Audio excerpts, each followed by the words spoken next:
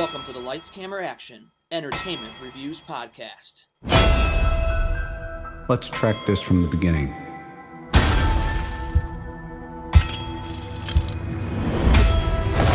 We start with something pure.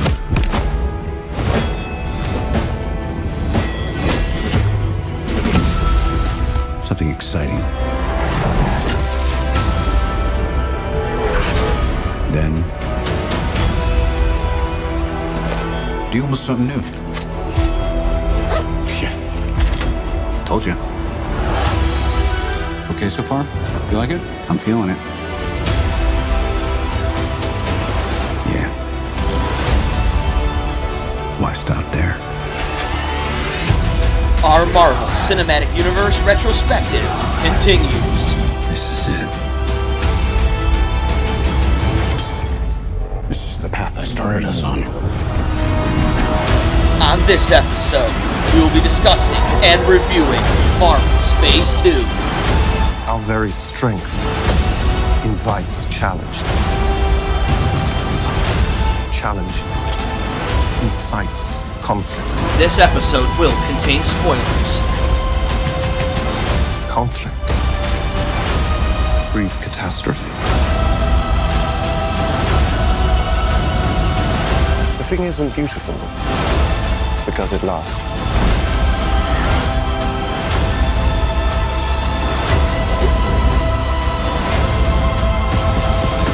I am inevitable. And I am Iron Man.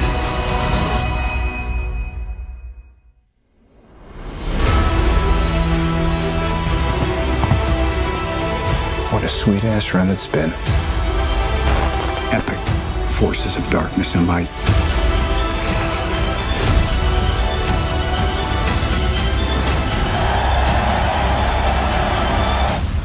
What a world. Universe now. And now, here are your hosts for this retrospective, Mike Winkler, Alistair Englehart, Daniel English, and Jeremy Larson. Well, hello everyone, and welcome back to another Lights, Camera, Action Marvel Cinematic Universe retrospective. We have now officially moved on to Phase 2, and I'm ready for a pretty good discussion, especially on Thor: The Dark World. I know that's going to be interesting with all of us here. I am Mike Winkler, back here with Alistair Englehart, Jeremy Larson, and Daniel English. Welcome back, gentlemen. Hey. Good to be back. I wanted to start the podcast off. I wanted to give Jeremy Larson a chance to start talking about his streaming channel for you all to join and listen in. So go ahead, Jeremy. Well, if you tire of listening to the three other guys that are here in the video with me, awesome. you can always join me by myself or with friends over at my Twitch channel at Condiment Games. You can also follow me on Twitter for pictures of my son, random nerd thoughts, and anything else. I have texting. What's your Twitter handle? Oh, my Twitter handle is at @condiment_games. Nice. What games have you been working on recently, Jeremy? Oh gosh, I need to finish up Star Wars, the Jedi Fallen Order game. I haven't gotten through that yet. We were playing Enter the Gungeon recently because I ran out of other things to play, and when my buddy Ryan gets back from his little vacation, we're going to be finishing up Journey to the Savage Planet. Cool. Nice. So plenty of different games going on. Mm-hmm. So to all the listeners out there, go check him out. It's probably a badass channel. I'm going to check it out now. I want to see. I want to follow. We have a podcast to do, Mike. We've got some dope emotes over there. Okay. Ad-free viewing. Subscribe at Tier 3. Anyway, back to the podcast. All right. So on tonight's podcast, what we got, guys? We got Iron Man 3, The Winter Soldier, Guardians of the Galaxy, Avengers, Ant-Man, and the other one is what? That's it. Oh, talking about Iron Man. You already said Iron Man 3. You already said that. Yeah. What is the other one? talking about Thor, the Thor: The Dark World. There you go. I was waiting Oh. for that. Oh, of course. There Yeah. you go. Right. I was You thinking skipped it. Hulk. Yeah, we're gonna go back and No. talk about the but yeah, let's Are dive we right just into going release order? Iron Man 3. let's dive right into Iron Man 3. Who wants to kick it off? So I was surprised because I feel like I'm probably biased, but I don't think there's a movie yet in the entire MCU that I have not enjoyed. I feel like Iron Man 3 got a lot of criticism, and I liked it. I thought it broke the mold of what the Iron Man movies before it were. Because I mentioned in the last podcast how we talked a little bit about how Iron Man 1 and Iron Man 2 are really just Iron Man looking to fight an enemy who has his arc reactor technology and has a suit like he does. So I thought it was really cool that they had a group of people with the Extremis organization creating a different kind of bad guy for Iron Man, and I loved that they put Pepper in the suit. I felt like Happy was a hilarious addition. I like four-headed security is probably my favorite joke in that entire movie. Yep. I liked it. I thought it was really cool. I was so glad Jon Favreau came back because since he wasn't directing this time around, I would have thought maybe he wouldn't have been in it, but thankfully he was because he's a great addition to the universe. I really enjoyed it too. When I was reading the criticisms, I guess I hadn't realized that a lot of it seemed to have come from the user base, that a fan base that's a bit more familiar with the comics. Like I saw a lot of feedback on the Mandarin and the faithfulness there to the Mandarin as he was originally created. I had no idea any of that background context, but I really enjoyed it. I What thought was Killian that was term? I pretty epic. heard that. So the Mandarin was originally a Vietnamese guy in the comics, right? Yeah, he's definitely Oriental. There was some kind of term for the casting of villains in those Asian roles at that time. Maybe it was related to like the Korean conflict or the Vietnam War or something like that. But I found him to be hilarious. I loved how serious he felt, but then how he was just a front. I loved that twist. That was a lot of fun. Ben Kingsley is an amazing That wasn't. actor. He is. So- You ever see him in Tuck Everlasting? Yes, No. yeah, he was in that movie. He was. Yep. Man, he appears Yeah. like everywhere. He just like that guy that does. appears in a bunch of different movies. He Prince does a lot of Persia different was types of another one. roles. Yeah. He's a very talented actor. Yellow Yeah, Peril I was with you. Dan. Yellow I was very Terror. surprised. or Yellow Spectre. That's what it was called. The Yellow Yellow Spectre. Peril is a racist color metaphor that misrepresents the peoples of East Asia as an existential danger to the Western world. So they moved away from that a little bit. Huh. So I don't know. Just Yeah, I think the one thing about him, the Mandarin, the most that I bothered me the most was the payoff at the end of the movie. You know, he was hyped up as the big villain, and then it turns out it was one big fake out. I know that pissed off a lot of people to begin with. I know a lot of fans were upset about that. But it was But, I mean- such a good scene that Yeah. revealed It it. is though. You're when right. he's It's a like very good watching the scene. soccer game. Yeah. Mm-hmm. Did you all feel so when Tony basically eliminates all the extremist soldiers? Did you all feel a little bit off with that? Like, because he was killing them. Yeah, just I don't know. A little out of character. It did. It seemed a little bit out of character for me. I don't know. Pepper was on the yeah. line. I think that True. all bets were off.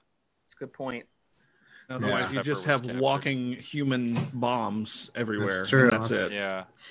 Well, I don't want to get into it Huh. too early. I want to stay with Iron Man 3, but I had the same thought when Captain America was like teep kicking guys off the boat into the ocean at night, and I figured there's Yeah, no- yeah, That's a good point. yeah. right? That was. Yeah, that's an even. Yeah, right. But yeah, that's Yeah, an interesting perspective. But then I realized I don't think these guys have gone with the no kill route like like DC has gone. Right. As a matter of fact, Sure. we start to Well, figure until out- that new DC trailer.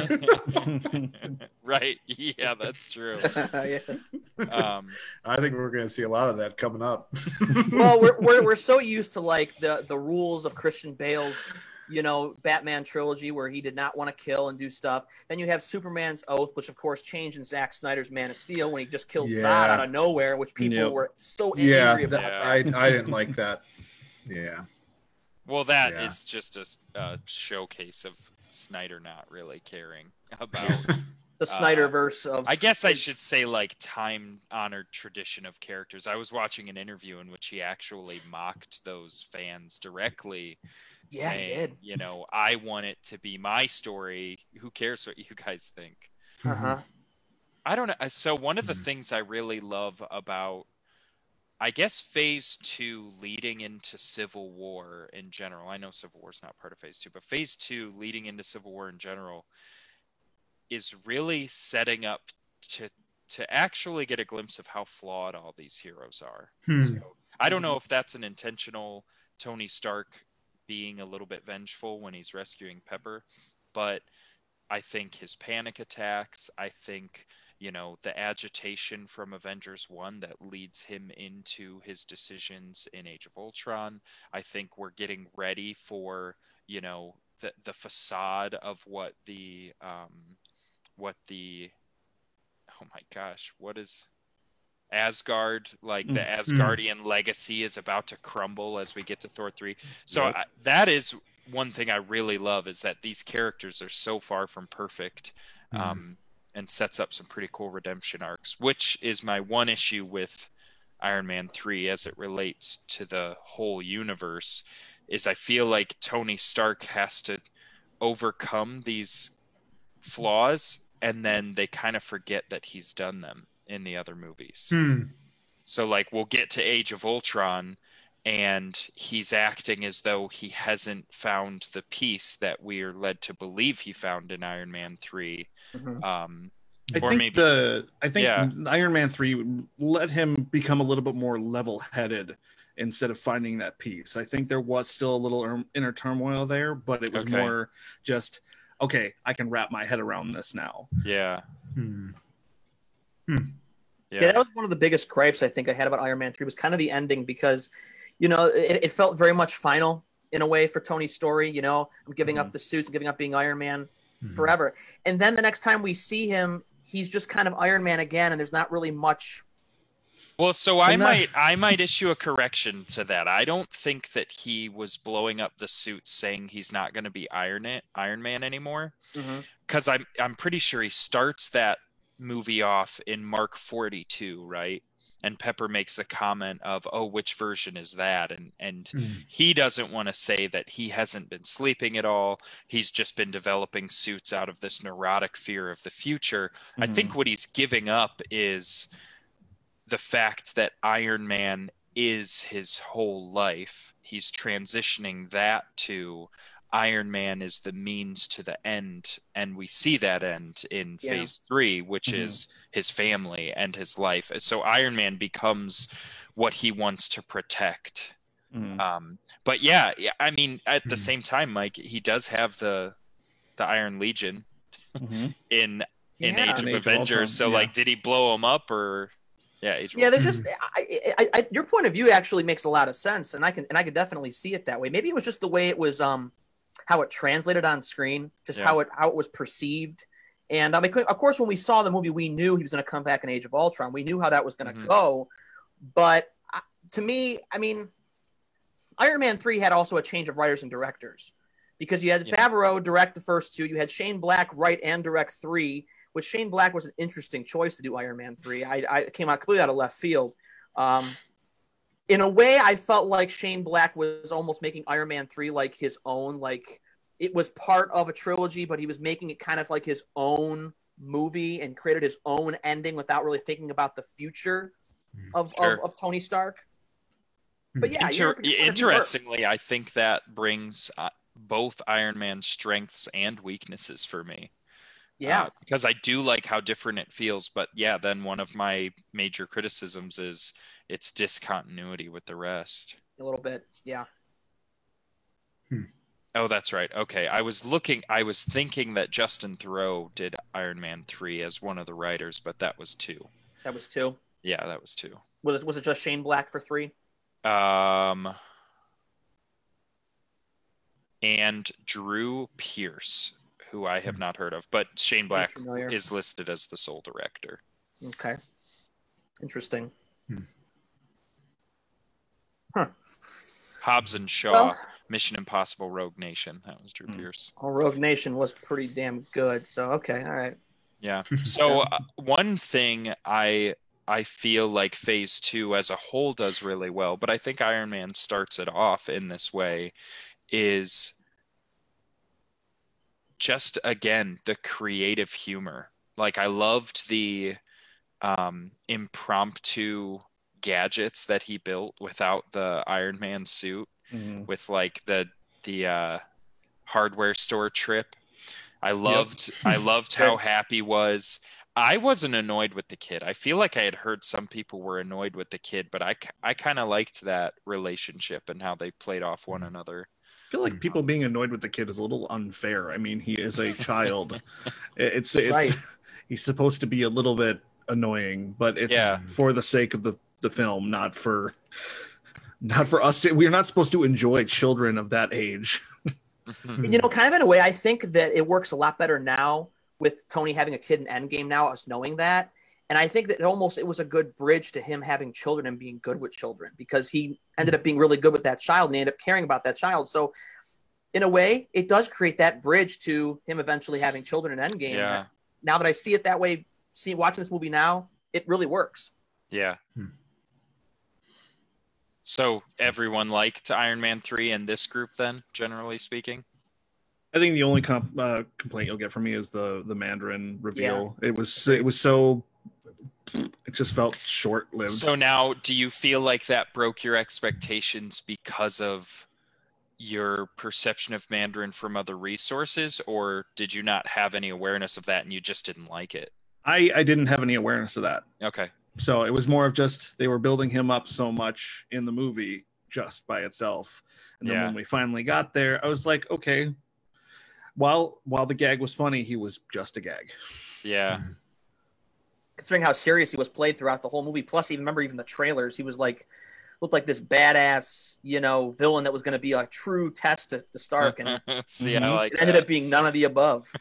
Yep. I did like the idea of him. I liked the idea of him being a puppet. That was surprising to me. But I see what you're saying, Jeremy, that maybe he was a bit too flimsy.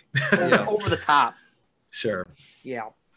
But yeah, I have to agree with Jeremy. That's my only gripe, really, was just the whole Mandarin reveal. To me, it just kind of felt odd and out of place. It didn't feel like it really belonged in this movie. It just, but as a whole, the movie got a lot worse reception than what it deserved, because it was still a good movie as a whole. Yeah, you said you liked the Mandarin, Dan?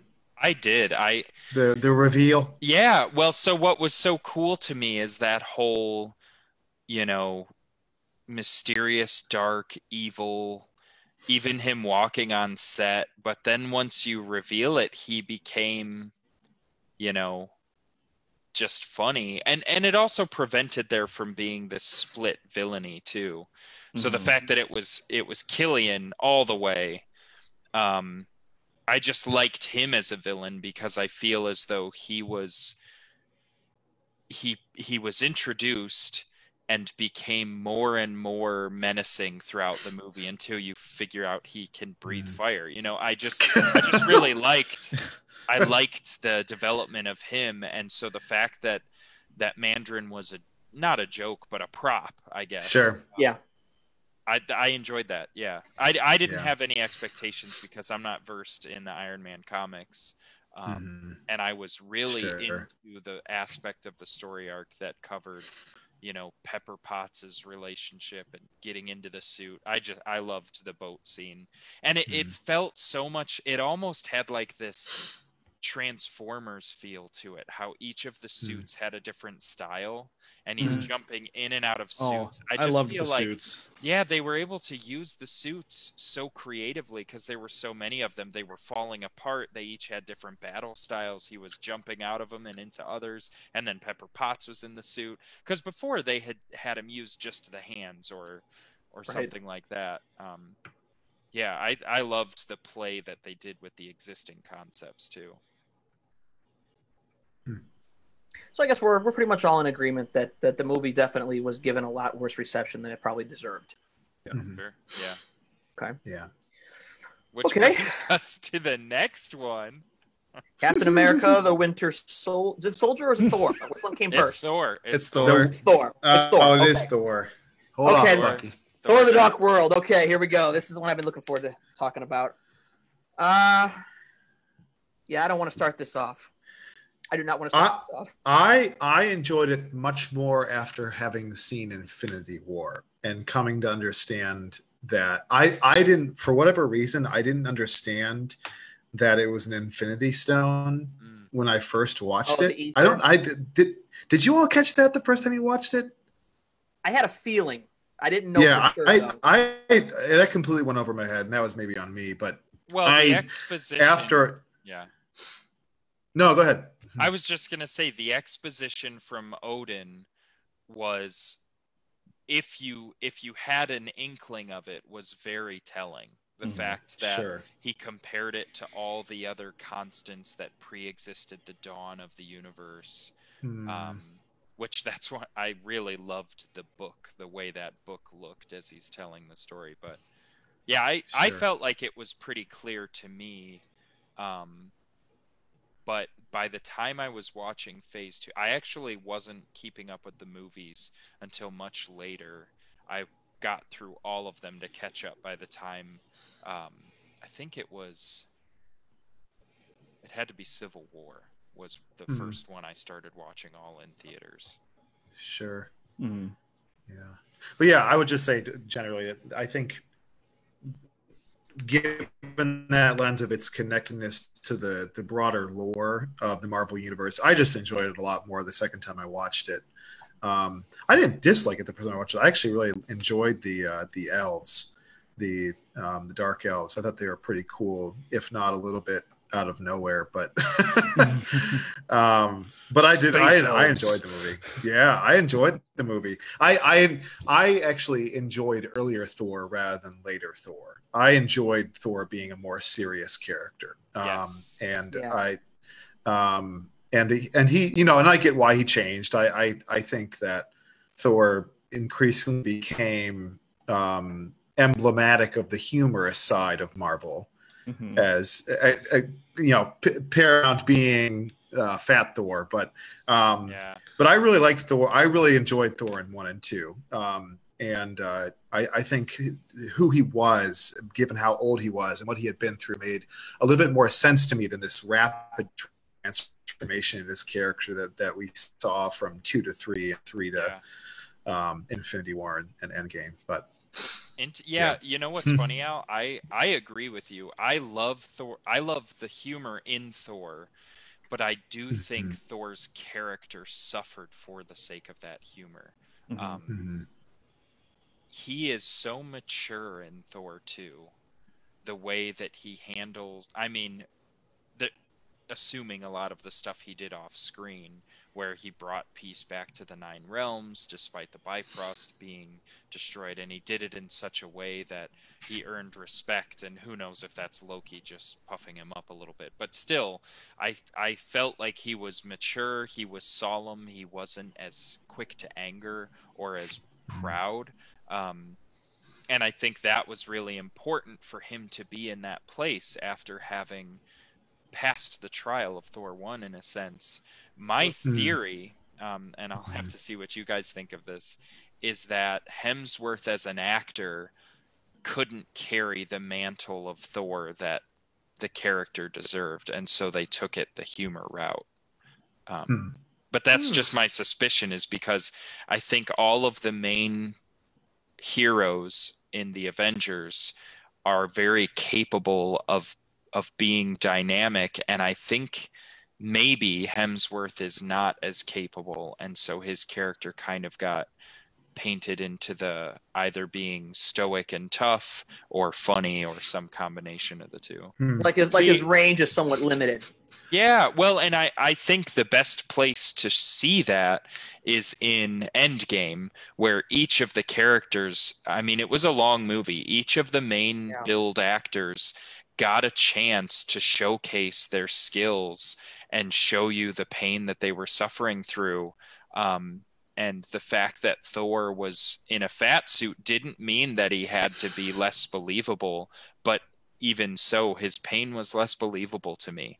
The way he talked about, like, what, don't say that name, and I just didn't buy his pain as readily as I bought everyone else's pain. And so I don't know, I think Thor 2 was the path toward realizing Hemsworth's limits and then painting the character appropriately. Or maybe they just backing off. Sure. Yeah. Well, I think that we can't blame the actors for the character choices that were made. We could also blame the writers to where they chose to have Thor go. Maybe they made that same conclusion and didn't think you could pull off, Thor as we really want him to be. So they went a comedy, geeky route to make one of the strongest Avengers in the history of the MCU turn into, fat frat boy after Infinity War. I almost wonder too if it was to kind of ensure that he would take it back. You know how in Heroes, Hero is kind of a clown. Sure. Yeah. But he's obviously probably if not the most, one of the most powerful heroes with his power. And if he was a serious character, there's no way he could have taken a back seat. Yeah. Sure. So I wonder if maybe probably prohibit any kind of plot mechanic for conflict. Through that. If you can stop time, right? Yeah. But I mean, Thor is obviously in a lot of he's very powerful, even compared to most of the Avengers, and so I wonder if maybe that was their way of handling that. So, which of you is it? Huh? Which of you would speak poorly of this movie? Okay, Here it is. No. Okay, here's my deal with Thor. I am a bad example for my family when it comes to the MCU because I took Cassie, my wife, to see Thor Ragnarok before she had even seen Thor: The Dark World because I had forgot it existed. I forgot the movie existed. And I think it was just because I didn't go watch it a second time. I felt like it was... Jeremy, you are forgiven. It was honestly, Thor: The Dark World was too much for me the first time watching it through, to where there was a lot of information coming at you, and I couldn't take it all in. But watching it a second time, things have gotten better, and I know that we were thinking it was going to be a lengthy discussion of Thor: The Dark World, whether it's great or not, but I don't have too many problems with it. That's good. It sounds like he maybe some time ago it would have been a whole different discussion, but yeah. Well, so lay it on us, Mike. Oh, actually, I'm positive on it. I've always loved the Thor movies. So Thor 2 to me, I liked because I like the fact that Jane and Thor's relationship matured from the first movie. Because in the first movie, the relationship was a good start, but it was felt like a very juvenile relationship in a way, and it matures a lot. And because like you said, Dan, Thor matures a lot. So the relationship instantly already matures because she's in the first movie, she's in a completely different place than him. So, and that's really heavily evident in the first film quite a bit. It isn't really maybe like the last scene of the first movie where I think Thor really feels his love for her when he can't get back to her.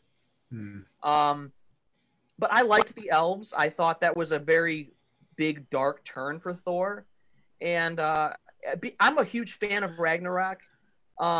But in a way, I watched Ragnarok and I kind of almost wish we would have continued down that darker route for Thor, because I feel like that we were going that route.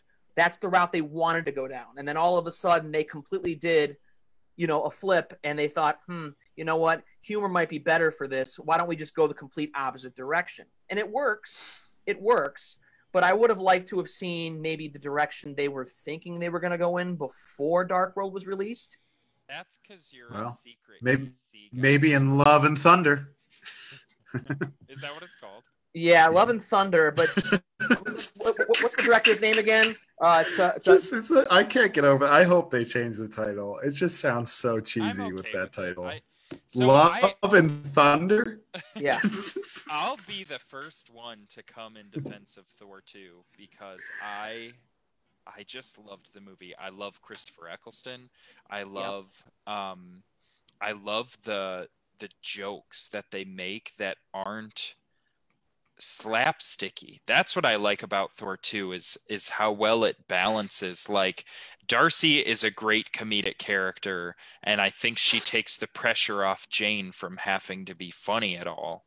And Eric Selvig, I think, like when they're determined that they need to go save the world, and he's like, I better get my pants. Or like, I don't know. I just felt like they did really quick humor really well, despite the fact that it was kind of a really, I mean, we don't see villains that are this set on not just ending the world or following the trope of killing people, but like there's something about wanting to plunge the world back into eternal darkness that just doesn't have any redeeming quality to it at all. Even Thanos is trying to do it for some end that a reasonable person could see. Okay, I guess I see what you're saying, but you're sacrificing things that good people don't sacrifice. But the Dark Elves are just, humans are a mistake, and we want eternal darkness again. And I really loved just how well they play Loki. I remember the first time I watched it, I totally bought it hook, line, and sinker that Loki had betrayed Thor. And I guess in a way he did. But even from the first moment in the film when he's talking to his father, because his father's explaining why he's going to be in prison. And he's like, as much as I love our little chats, I don't love them. And so right away, Loki's first interaction expresses this deceptive dualist nature that he has. They just know their characters well. They played the movie out well. And I liked a different looking villain. I liked that the color scheme slanted dark and red. That was kind of uncommon. Sure. See, I loved Loki throughout the entire film. Agreed. I felt nothing wrong with Loki's character. Yeah. See, if there's two things about this movie that still kind of pisses me off to this day, is number one, the whole thing with Thor and Lady Sif. It angers me because sometimes I almost feel like instead of him and Jane, that's really his appropriate person to be with. They're both kind of the same kind of person. They're warriors. They're both Asgardian. They both lived for hundreds of years. Exactly. It all makes sense. It all ties together. And so, the thing of it is, she disappears in Ragnarok, and that leads me to the ending. The ending, with Loki ultimately end up being their father at the end. It's a very dark ending. And I don't like that it was perceived as a joke in Ragnarok. I was hoping for something a little bit more serious with that to build off of. And that probably was the intention. But that kind of still angers me that was played off more of humor than being serious. Yeah, I really like the tone of Ragnarok, but I think you're right that they mishandled that specific issue. What's interesting to me is I feel like Lady Sif doesn't get what she deserves for the sake of Jane Foster. And then I know that like outside the movie, political issues prevented her from continuing on because she said she didn't want to just keep replaying this damsel in distress role. Right. And so I feel like they made a choice in Thor 2 to move toward Jane Foster, and then she just got explained away in a single line of, oh, we broke up. it was mutual. And that was annoying to me because I felt like he was putting so much on the line for her. Like Lady Sif was like, there's 9 realms. The King of Asgard needs to worry about more than just one of them. And he's maturely like thanks her and disagrees, but then they just break up. I don't know that. I always like the relationships and the fact that they were together. And I mean, doesn't Thor 2 end with a slow motion run and hug? So like, Yeah. I just figured it would be a bigger part. So the fact that she was taken out was a big bummer for me. And yeah, I think there was a gap there that, but I heard Lady Sif is going to be back too. I'm glad. That's one thing I'm happy about Love and Thunder is because, Natalie Portman's coming back and then, Sif's coming back too. So yeah, Alistair just loves that title. If they keep that title, I can't. It just sounds like a bad pay-per-view. Love and Thunder. See, I feel like they're going to keep with that. Some people find unbearingly annoying theme of 80s. I loved Ragnarok. I loved the music. I did too. I loved the graphics. As a matter of fact, when we get to Guardians, I'm going to talk about how Guardians affected the color palette of the entire Marvel Cinematic Universe in such a positive way. Yep. Just the trailer for Ragnarok had Guardians written all over it. Oh yeah, For sure. Yeah. So See, when it comes to Love and Thunder, when we ever get to that, that's going to be Alistair's It's Sticky moment. It's just the title itself. just the title. Just the title. The title is enough. I can just see him starting the podcast going, "Hey guys, we're going to start Love and Thunder."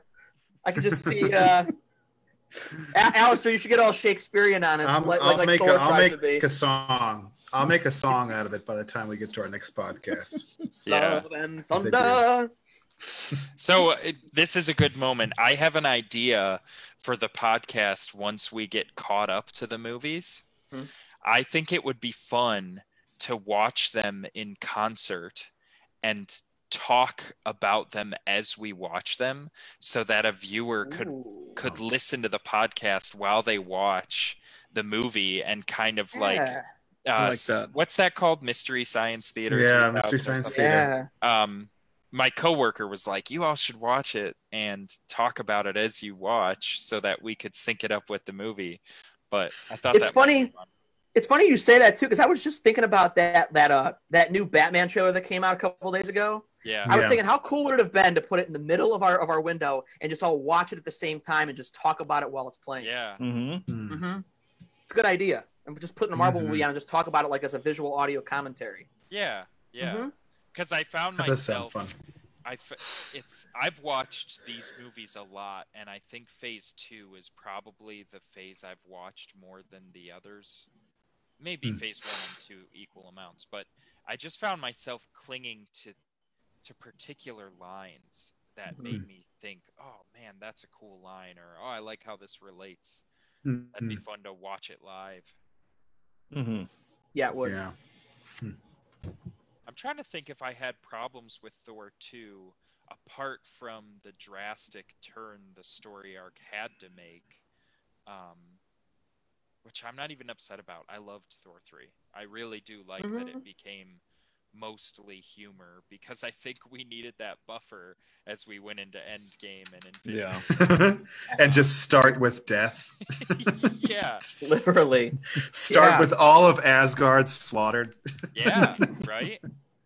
I will say they were pretty gutsy to destroy Asgard and Ragnarok. You wouldn't expect I was how surprised. Ragnarok starts. You would not. I was so surprised because it was just such a triumphant ending. But yeah. So all in all, I guess we all do end up liking Thor 2 a lot more than we all thought was going to happen. Oh, I knew I loved it. Yeah. We knew Jeremy would come around. Jeremy's a good guy. I was waiting for Jeremy to destroy it, like drop an atom bomb on it. I was waiting. No, I couldn't. I saw a meme that was, you remember that template where it listed ranked movies, but instead of ranking the movies, it talked about how ranking was an arbitrary process, and they weren't. So it was like the movies in the Marvel Cinematic Universe rated from best to worst, and then it's like 1, rating movies, 2, in this fashion is 3, not really a productive 4, 5, 6, blah blah blah. And then the last one was Thor 2 Dark World. And so it was like this, yeah, but we all understand that this one's the worst. And I don't know. That's awesome. It's I've never different. seen that. I think that's part of it, is it's very different. But I don't think that's a bad thing for them to have diversity like that. Yeah. Yeah. Why is the Incredible Hulk not at the bottom of that list? Well, maybe that wasn't even considered. I don't know. They don't even want to put it on the list. Not even worth admitting it into the conversation. Barely canon. Yeah. No, actually, it's funny you say barely canon. I have a comment when we get to Age of Ultron on that one. Okay. Oh no. I was reminded of the continuity with General Ross when I watched it again recently with Aaron. Right. And that I think he pulls it together. Yeah. Gets his head on his shoulders. Yeah, I after kind of hearing our commentary on Liv Tyler, I did watch it with new eyes. Definitely. Oh, good old Liv Tyler, man. We've had a lot of discussions about her already, just in a few podcasts. Whew. Yeah. She's been a topic of discussion. Did we talk about Leftovers already?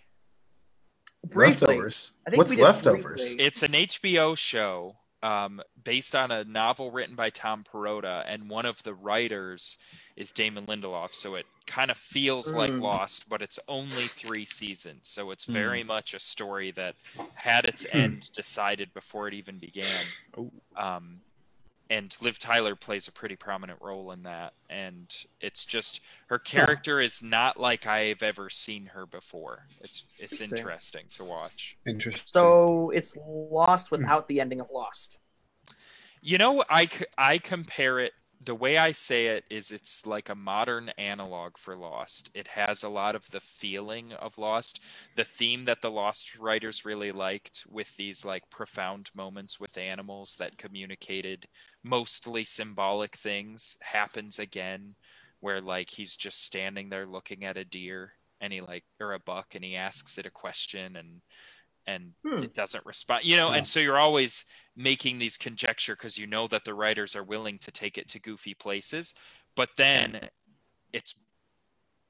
I almost said it's better than Lost. The one thing it doesn't do is it doesn't cop out on the ending. It gives you something. Well, that's good news, because Lost didn't give me what I wanted. Yeah, it took me a while to come to terms with how Lost ended. Yeah, they'll release the unreleased conclusion in a decade or so.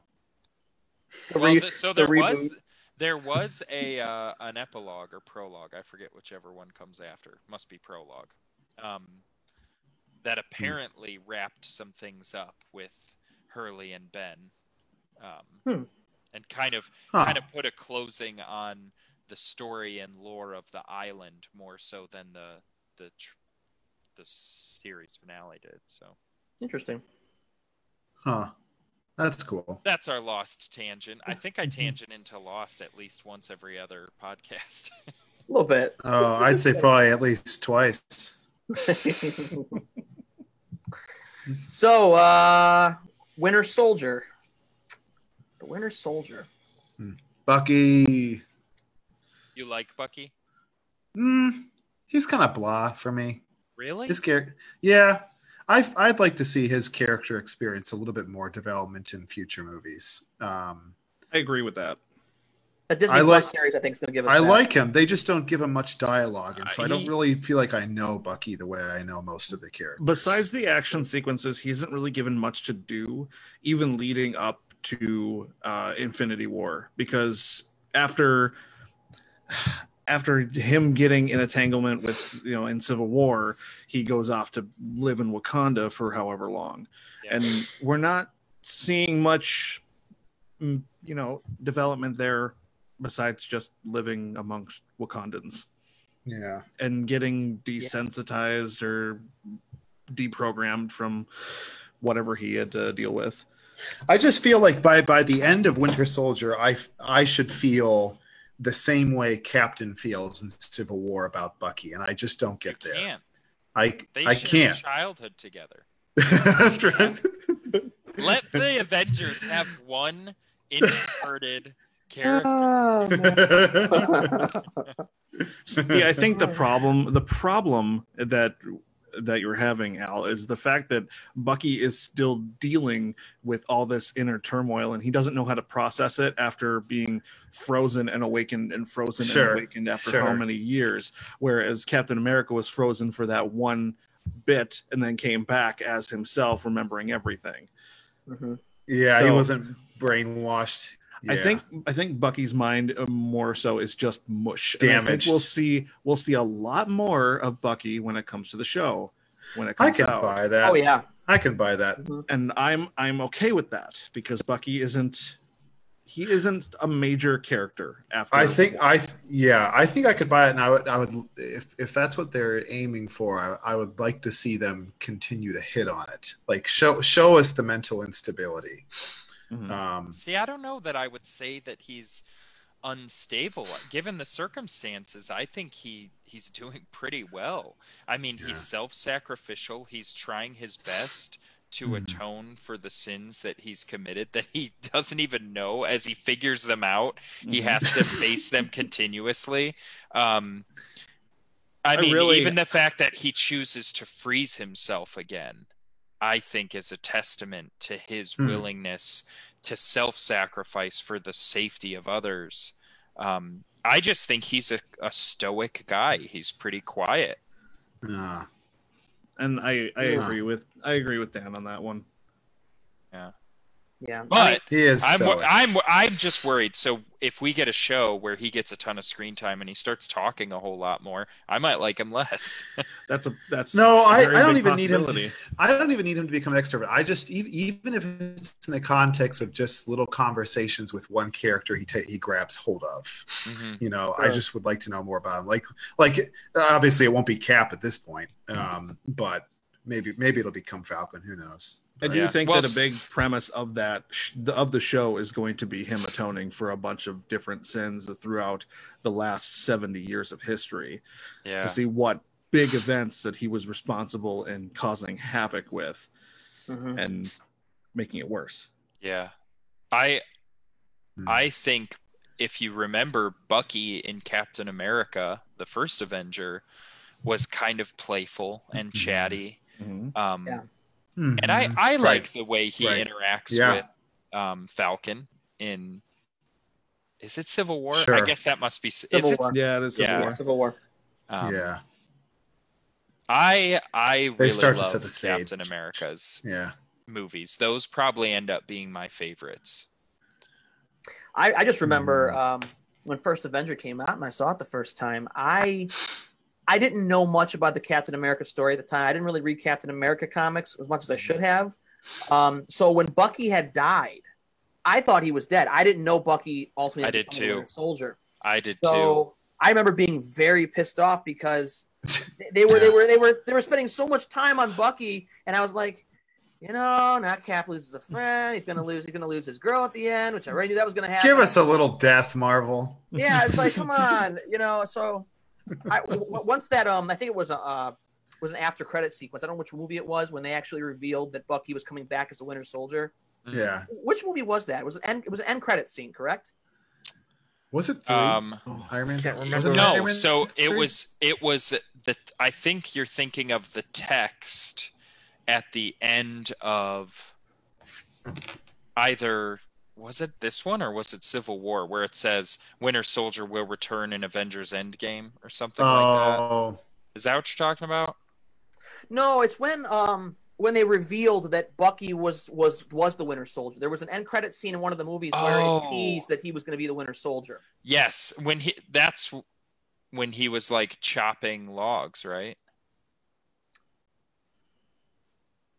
You mean like when they said he's ready and he looked at the arm that That's they had it. gifted him? That's it. Yeah. We looked back. We only saw part of his face, but you knew obviously. Yeah, when he was out at Wakanda. And I saw that and I was like, oh shit. I was Yeah. like, he's back. Man, so one of the things I really liked about Captain America Winter Soldier is how Captain America didn't change much in terms of his personality. He's been pretty consistent, but his expertise at the job was very highlighted. Like he was kind of clumsy in Captain America 1, you know. He was running, and the first time he ran, he crashes into that store, and he's not perfect, you know. He's kind of fumbling around. And then even in Avengers, they make this very marked distinction between him and the other Avengers. You know, they're like gods and stuff, and he's just kind of quirky old Captain America. But he starts this one, he jumps off the plane without his parachute. Yep. He's on the boat, he's handling all of them except for one before they even land. I really loved the way that they just showcased Captain America is a deadly weapon, and he's got nothing to live for but the job. But he still holds that virtue with him. I like that. Yeah. But I can definitely see like the way he is kicking people off the boat, the way he's throwing knives through people's hands. He doesn't have any qualms causing severe pain. Yeah. Yeah. And it should be noted that the guy he fights on the ship, the guy named George Barkov or something. Barkov, yeah, that's a GSP. That's a UFC fighter. Oh, really? Nice. Yeah. Wow. I want to see if it's listed. Huh. I should also note too that a good portion of this movie was shot in Cleveland. That's Ooh. Oh, that's right. Pretty I awesome. forgot about that. yeah. They had some tents up. This was back when I was working in University Circle. I remember that they were around. Yeah. Yeah, that whole fight where they first fight the Winter Soldier when they're on the bridge and everything, you can tell because being from Cleveland, you know all the different buildings, and it was very easy to tell what was Cleveland. Yeah, I remember really enjoying but- seeing that highway That's north cool. of the city that goes to Lakewood. Well, the first Avengers was shot partially in Cleveland too, right? Right, the scene where Loki shows up to that not costume, but that with the suit ball, and he's telling everybody to kneel. Yeah. There's that shot looking up where Terminal Tower's behind him.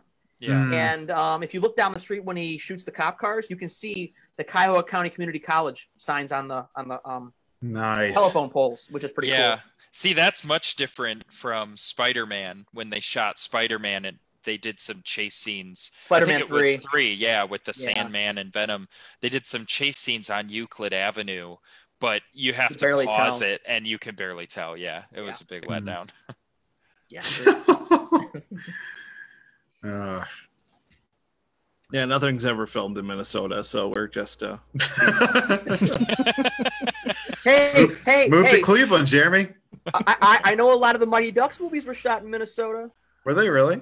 Yeah, I mean the whole movie takes place usually. Hey, in, that's a claim to Minneapolis. fame right there. Yeah. Where's Fargo filmed? Not Fargo, apparently. No. No. The movie or the show? Maybe Alaska. Oh, it was in Minneapolis. Fargo Minneapolis, St. was? Paul. Yeah. It Wow. was During See? the winter of 1995. There you go. Yep, What a- that's what what we're a known year. for. We're known for the 10,000 Lakes Fargo. and Fargo. Cleveland has a pretty rich filming history.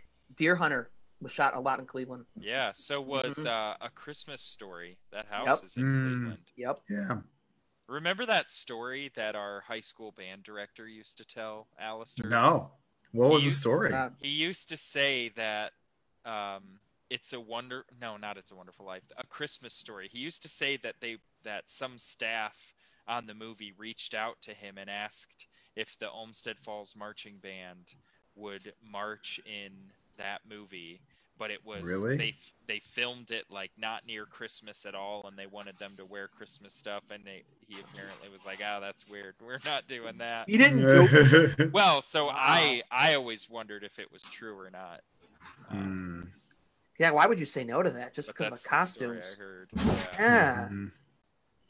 Oh, you know what? I found another one for Minnesota. Jingle All the Way was filmed at the Mall of Ooh. America. I like that movie. I actually like that movie. Nice. I try to watch that once every Wow, Christmas. there's a lot going on for Minnesota. Hey, that movie was also 2 years before Jake Lloyd played Anakin Skywalker. Ow. That's a So- funny nestling into your time knowledge. Yeah, why not? We were just preparing ourselves for the Anakin Skywalker. Are there any movies that are up and coming in Cleveland, Mike? I feel like you know this stuff. There was a Bruce Willis movie due to be shot here right before the pandemic. Huh. I don't know if that's still going to happen here or not. I don't know because I haven't heard anything on that. As of right now, everything's pretty much held up. So I didn't realize Bruce Willis was still around. Probably another, think he was probably dead. another Die Hard. I would love the shot Die Hard movie in Cleveland. That'd be freaking awesome. Uh, He'll fall off the terminal tower. They'll blow a big hole in the side of the terminal tower. Funny. Yeah. So, Winter Soldier. hmm This one, I think, stands out as a political thriller almost, uniquely from the different Sure. movies. And I think Agreed. Civil War has that characteristic to it too. But this one definitely was the one that scratched that political drama itch for me. Probably most notably the elevator scene. Yes. Badass. He's Oh, it was so slowly good. realizing they're turning against him. I thought that was really cool. And the way that gets replayed in Endgame is just awesome. Yeah. Oh gosh, yeah. Endgame did that really well. They made me not care that they didn't handle Paradox well at all. Dan, what was that movie that you recommended for time travel? Oh, Primer. Primer. Yeah, it was Okay. the same guy. I think he wrote In Living Color. I want to say Aronofsky. That doesn't sound right. Oh, Darren Aronofsky? Primer film. Yeah, I added that to my watch list. I'm gonna definitely check it out. It's Shane Carruth. Upstream Color was the other one he did, Shane Carruth. But yeah, it's like an indie time travel movie that I think they only used like 15 grand for the budget or something. Wow. But it's probably one of the better time travel movies in terms of its attention to detail. I'll have to look at that one. So you're saying Back to the Future was full of shit? You know what? I've never seen them. No. Are you I know. serious? I know. What? I know. My brother and I just went through this like a week ago, where he mentioned it somehow, and I was Man. like, "Yeah, I've never seen those. I've seen parts of them on TV." I understand that's one of my great deficiencies as a movie. How do watcher. I unfriend someone? You know what? Just for that, you know what? After the Marvel retrospective, we got to do Back to the Future now because you Back got to to the watch Future? them. That's That fair. would be Back to the fun. Future. That would be fun. Yeah, that's fair. Love Back to the Future. Okay, so it's a given. Back to the Future's next. Nice. So now Dan's got to watch them. You'll love them. You'll love them. Yeah. He's gonna read synopses of the movies. No, and I All the won't. I cliff don't. notes. I mean, I know a little bit. I know the whole trope of like. The one scene I know for sure is the electric guitar thing, The Chuck Berry scene. and yeah. then Yeah. I think there's something about like his mom comes onto him, like he Yeah, that's number one. Yep. something like that. So Yep. those are the only two things I know, though. Okay. You'll be in for a treat. Yeah, Sequel- hopefully, sequel hopefully are there's excellent. more Hopefully. than that. Yeah, the mom and Chuck Berry, not exactly a winning combo, I guess. They are all very, very different. Yeah. They're good movies. I would say the first one didn't age well is probably the best way to put it. Sure, But sure. other than that, It gets progressively better. I feel like through the trilogy. Part Yeah. two was always one of my favorites because I love the fact they go to the future and then it affects the past. I won't go into too much. Yeah. I've always liked the second one. Yeah. So yeah. all right. Okay. Anyway. So any more Winter Soldier notes? Well, so I think we'd be remiss if we didn't at least break down the slew of potential future movies they talk about on the roof. With that, so the ships and how they can identify people of interest, how the system Yes. can. And I'm pretty sure they talk about Doctor Strange. Oh, really? I must have missed that. I missed that too. Well, so they mention them all vaguely. I should have I should have been prepared with it. But so when Falcon and Natasha are up on the roof, and he's like, "You're not gonna drop me off," and he's like, "No, I'm not." But then Natasha shoves him, and then Falcon picks him up, and that's when he flips on the senator. I feel like I'm almost there. Yeah, here we go. Drops names. When Agent Sitwell is being given a brief rooftop interrogation by Cap, Falcon, and Widow, he reveals Hydra's plan to target and eliminate all men and women who could one day pose a threat to their organization. Among the likes of Tony Stark and Bruce Banner, Sitwell also refers to Stephen Strange. And then he also talks about... Stephen Strange isn't the only character alluded to. He mentions a valedictorian in Iowa City and a man located in Cairo, Egypt. And they figure that the Egypt could be Mark Spector. And then, so I guess that would mean that Doctor Strange, the movie, then is a prequel to Winter Soldier. Then Moon Knight. Moon Knight. Yes, Moon Knight. That's the character. Yep. So would that be right then? Doctor Strange, the whole movie is a prequel to Winter Soldier then? Because well, I'd say it'd have to be. Well, no. Basically, the system, the Watchtower, is capable of identifying people who could potentially be threats in the future. I think. Like almost like it predicts the future? Well, it's kind of that whole idea of... Is it an algorithm? Well, yeah. It's like the fatalist perspective of if you have enough information, then you can predict anything that's going to happen given enough information. Yeah, Zola identified Stephen Strange. Zola was the one who had said it was an algorithm of judging their past would basically predict their future. Yeah. It's just interesting that they would pick Strange. Which leads me to one of my harshest criticisms, which of course you all know is not going to be that bad. But the representation of Zola in Marvel was just a little bit too much the realism route for me. Because he should have been... Let me see if I can just pull up a piece of art for it, give you guys an idea of it. Okay. I'll just send you the link, Mike, since you're better at... Okay. Oh, yeah. Yep. He just was he was so creative looking in the art before the movie. And so I thought, because that's one of the problems I have with DC is I think they took everything a little bit too seriously and didn't allow things like the Lazarus Pit to be mystical or magical in any sense.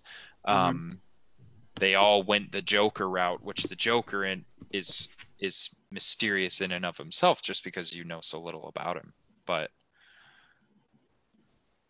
interesting. Yeah, so see how he was like kind of a goofy looking villain type? Yeah. Hey, I want to let you guys know some comments came in through our live feed. All right. You're ready. Olivia, your sister, Alistair, made a comment. She said, sounds like the most recent season of Westworld predicting human behavior with AI. Yeah, there you go. Okay. My mom says yes. You guys are doing Back to the Future. It's settled. I'm okay with it. Yeah. Kendall Marie Domingo says Bucky with big exclamation points and hearts. I feel that way about Bucky too. Bucky deserves a lot more love than Alistair is giving him. So thank you, viewers. With Bucky was as Carter Bazin on Gossip Girl. Any of you guys watch Gossip Girl? Nope. I've seen a few episodes, sadly. A guilty pleasure. You know, the sad thing is, I actually have considered watching that show because I actually. No, Mike. There's so many other shows. I'm watching Galactica over again, and I'm Okay, enjoing that. so By the way, Here's my recommendation for Gossip Girl. It's Censor this, Mike. Censor this for our viewers' sake, if nothing else. the character arcs are good. Yes, the show is ultimately like trashy. it's soapy as hell. It's so trashy, but the character arcs are pretty good. I feel like they exposed a lot of new music at the time. Like they picked cool songs for the time that the show was made. Mm-hmm. And every once in a while, you get an episode that's just written really well, particularly the finale. And to get to the finale, you got to get through it all. So I do know ultimately who ends up being the Gossip Girl because I saw that revealed when the show ended, unfortunately. But the reveal is still done well, I think. Mm-hmm. Well, you know they got a spinoff coming out. It's going to be a continuation of the story. I have zero interest in it. Yeah, I'm kind of like, isn't that already kind of played? They just, I don't know. Yeah, I'm just nervous that, the first one was already bad, and I just somehow didn't hate it and ended up liking it a lot. You couldn't look away. Really into it, yeah. So then the last thing I wanted to talk about for Captain America, or two things actually. The first is just something that I wondered. So the woman that is next door to Captain America, who is Agent Carter's niece or Niece. or Yep. Niece, yeah. Yep. Mm-hmm. I don't remember the woman's name in the show, but it's the woman that Sharon Carter. Sharon Carter, yeah. Yep. Does he date her? Does he have a relationship with her? Thankfully, never too seriously. I always thought that was kind of weird. Well, the whole how thing does he too. explain that to Peggy? I know. That's why I'm glad it didn't become serious, because if it had become much more serious, it would have been really awkward. Didn't he kiss her in Civil War? He did. Yeah. Yeah. It was just a kiss of endearment. No, I don't think so. It didn't look like it was some kiss of endearment to her. It sounds like she was like the Italians do. Just on the Who said that about a kiss recently? Oh, yeah, the Star Wars. Rise of Skywalker. Yeah. I don't buy that. That's bullcrap. People don't just like kiss as friends. This isn't Italy. Don't you know? Yeah, Rey's and Kylo's kiss was just endearing. It was just a moment. I'll believe what I want to believe. Oh, man. Oh, my gosh. That's funny. Oh, shit. Kisses of endearment. Yeah. Wow. Yeah, even Hello, Cassie Boots. looked at me weird from the other side of the room. Hey, Rocco. Rocco decided to join me. Rocco. Do you have any thoughts, Rocco? Yeah, I'm enjoying this little scratch rub I'm getting here. So then the last thing, and this is just a tidbit that I thought was cool. I probably should have pulled it up so I could talk about specifics. But when Anthony Mackie recommends that jazz album to Captain America and he writes it on his quote unquote list, that list was different based on the region. There was an Asian list, a UK list, and an American list. And they all had different like pop culture moments and things. Well, I'll just pull it up. Captain. I remember seeing that. That's America's list in Winter Soldier. And so like he said Star Wars and it was like, yeah, okay, here you go. So in America, we all saw that list, obviously. I Love Lucy, The Moon Landing, Berlin Wall, Steve Jobs, Disco, Thai Food, Star Wars / Trek, Nirvana, Rocky, and Trouble Man soundtrack. In the UK, they saw, what's that first one? It's cut off. TV show Sherlock, maybe? Moon Landing, The Beatles, World Cup Final 1966, Sean Connery, Thai Food, the one true thing, Star Wars / Trek, but Star Wars isn't crossed out, Nirvana, Rocky 2, and Trouble Man soundtrack. So I thought, I guess they didn't have an Asian region list too. That's cool though. Interesting. Yeah, I just thought it was funny. They changed out I Love Lucy for Sherlock. I think they had one for Australia too. Yeah, this Business Insider article only has 2, but I swear I've seen pictures of like 3 of them. Steve Irwin, Skippy the Bush Kangaroo, Tim Tams. Oh yeah, yeah. So that was UK Ireland. They had a Southern Korea one that was Jisung Old Boy. What? Yeah. So here's all the regions: United States and Canada shared one. The UK and Ireland. South Korea had a list. Spain had a list. Latin America, Italy, Australia and New Zealand, Russia, France, Brazil, Germany. Oh, gosh, That's a funny Easter egg. I never Like, realized. really good. like Germany has currywurst on it and Oktoberfest. Brazil had Mamonas Assassinas. Now, how did you find this out, Dan? Were you watching like the Spanish version, or? No, I don't remember when I found that Easter egg. It probably was a cool. work conversation at my last job because we would talk movies a lot. That's cool. it's a good Easter egg. That is a good Easter egg. Yeah, Oh, that's cool. Russia has the Soviet Union dissolution in 91. That would be pretty relevant for Yeah, someone who fought against the axis of evil.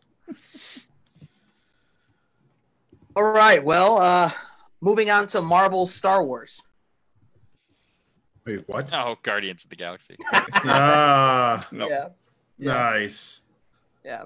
In other words, my possibly least favorite. Don't Really? say it. Yeah. Yeah.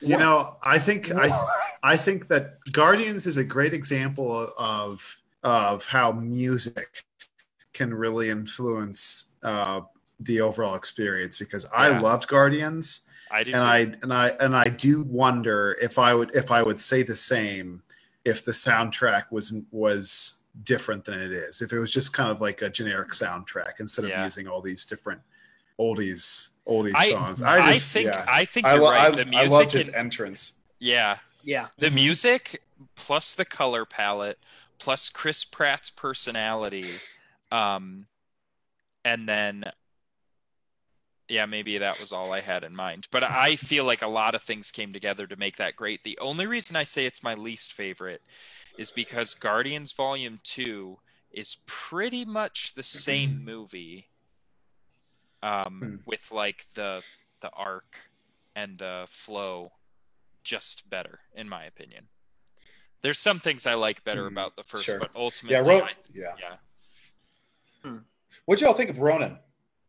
I didn't really enjoy him too much. Am I saying his name correctly? I Yeah. think so. Ronan. Yeah, I Yeah. see. He just I seemed kind of like a two-dimensional villain to me. Generic. Very generic. yeah. He, Sure.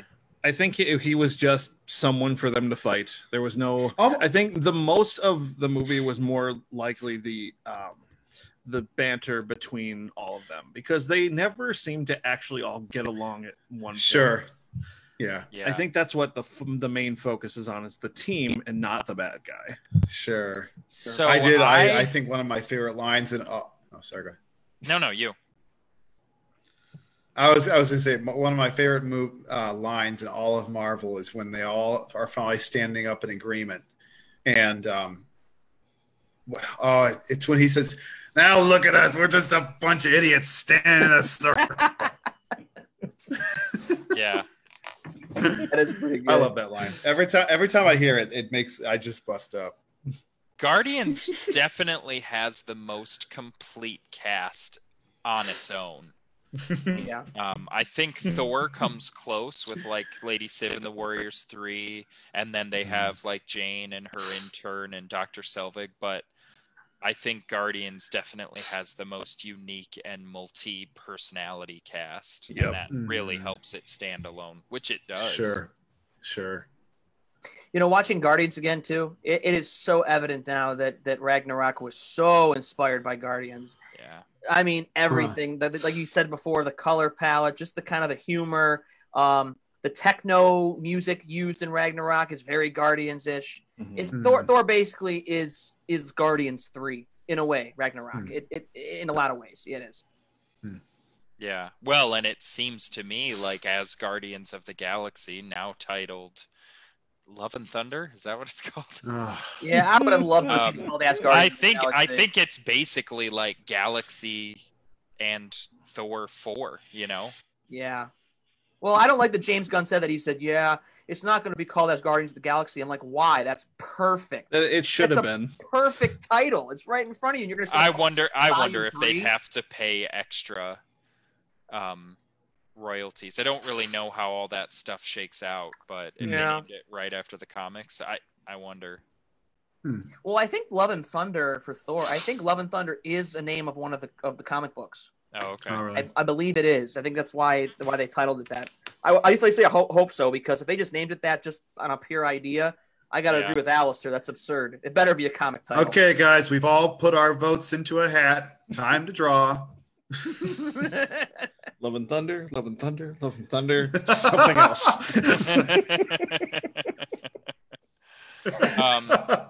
So I liked Ronin. I want to go back to Ronin because I liked Ronin, and I'm intrigued. I'm always intrigued at the religious zealot as villain motif. Sure. I think like that's Frollo. It's just who's Frollo? Judge Lord Frollo from Quasimodo. Hunchback of Notre Dame. Yeah. Javert. And I think it's really cool just to see his,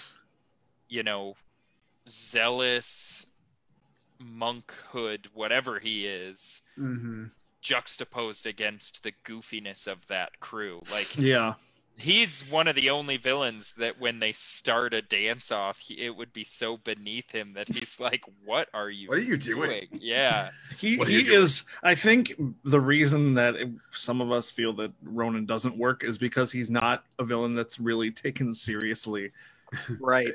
In the biggest part of it. Because, I mean, the Guardians viewed him as a threat, but they handle it in the most unorthodox ways.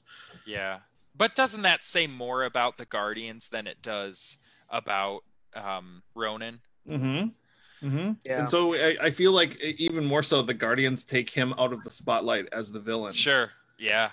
Well, and then even more so in the context of the whole universe, Ronin is just some loser henchman of Thanos. So that because I feel like he felt really powerful the first time I watched Guardians. I was like, wow, this guy's a powerful enemy. It may have been the first time that somebody was so brazenly using a stone for their own aims. Like when Loki used it in his staff, we didn't necessarily know what it was. The Tesseract seemed to be unwieldy and challenging to control. The Ether kind of had a mind of its own, but then here we get the Power Stone, and Ronin puts it in his mallet and uses it as a warhammer. I thought that was pretty cool. And the fact that he took that and embraced it made me feel like he was a pretty powerful guy, but then he just gets dwarfed by Thanos. I thought that was well done for me. Yeah. Well, I think one of the things that Marvel's always done is that a lot of people seem to have agreed that villains have kind of been their weakest trait. Because if you look at all the villains in all the movies, I mean, of course Thanos is the ultimate bad guy. So you think villains are their weakest trait even still? Yes and no. I think some movies definitely do them better than others. I think some of the movies definitely have some pretty fairly weak villains.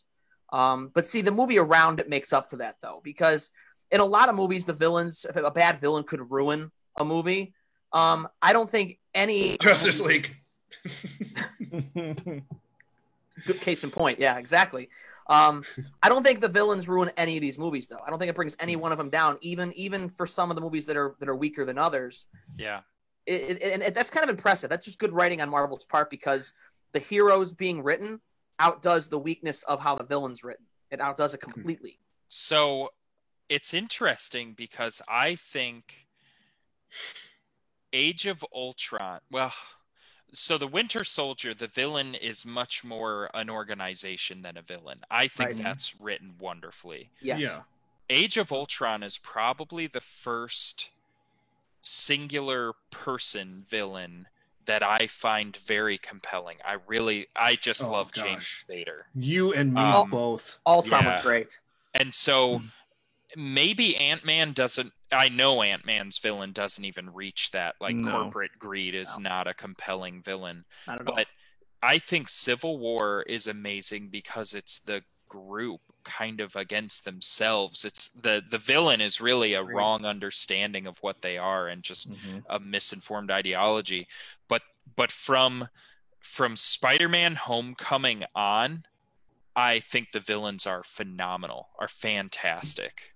Now, what followed Homecoming? Yes. What were the villains following Homecoming? So it was Hela. Hela. Well, so I think Homecoming is good to mention too, because that was the first time where I was like, yeah, this guy is doing bad stuff, but I kind of get it. Like and it's Michael Keaton. I mean, you yeah, can't go wrong. he did a great job, and he was a villain you could sympathize with. Obviously, it was good he's brought to justice, but you're like, man, that's not the worst villain. But then it was Hela in Ragnarok. Good. It was Jordan B. Cooper. It was Warmonger in or no, not Warmonger. What was his name? Killmonger. Killmonger, yeah. And then Infinity War was Thanos, which was amazing. Amazing. Ant-Man and the Wasp, that's right. It was the Ghost or something like that. yeah, but who was the older guy? Was it Lawrence Crap, Fishburne? it's been a while since I've watched the It Wasp. was. Darren Yeah. Darren Cross. It was Larry Fishburne. Yep. Oh, okay. And then yeah, so I guess that section of villains probably before Ant-Man and the Wasp, but I think Thanos, Yeah. I think Hela, I think Jordan B. Cooper. I just loved a lot of the Phase 3 villains a lot. Yeah. Because if you look at the big picture too, like we agreed, Iron Man 3. I mean, you liked him, Dan, but that to me, you know, with the cop out of how that went, that was a little bothersome to me. I mean, Jeff Bridges is great in Iron Man 1, but I mean, is he a great villain? No.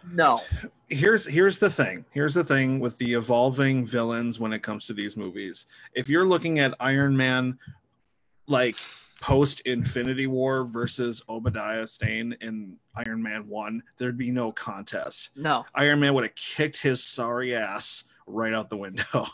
True. You're looking, you got to base them on where they were. You can't base them on where they are currently.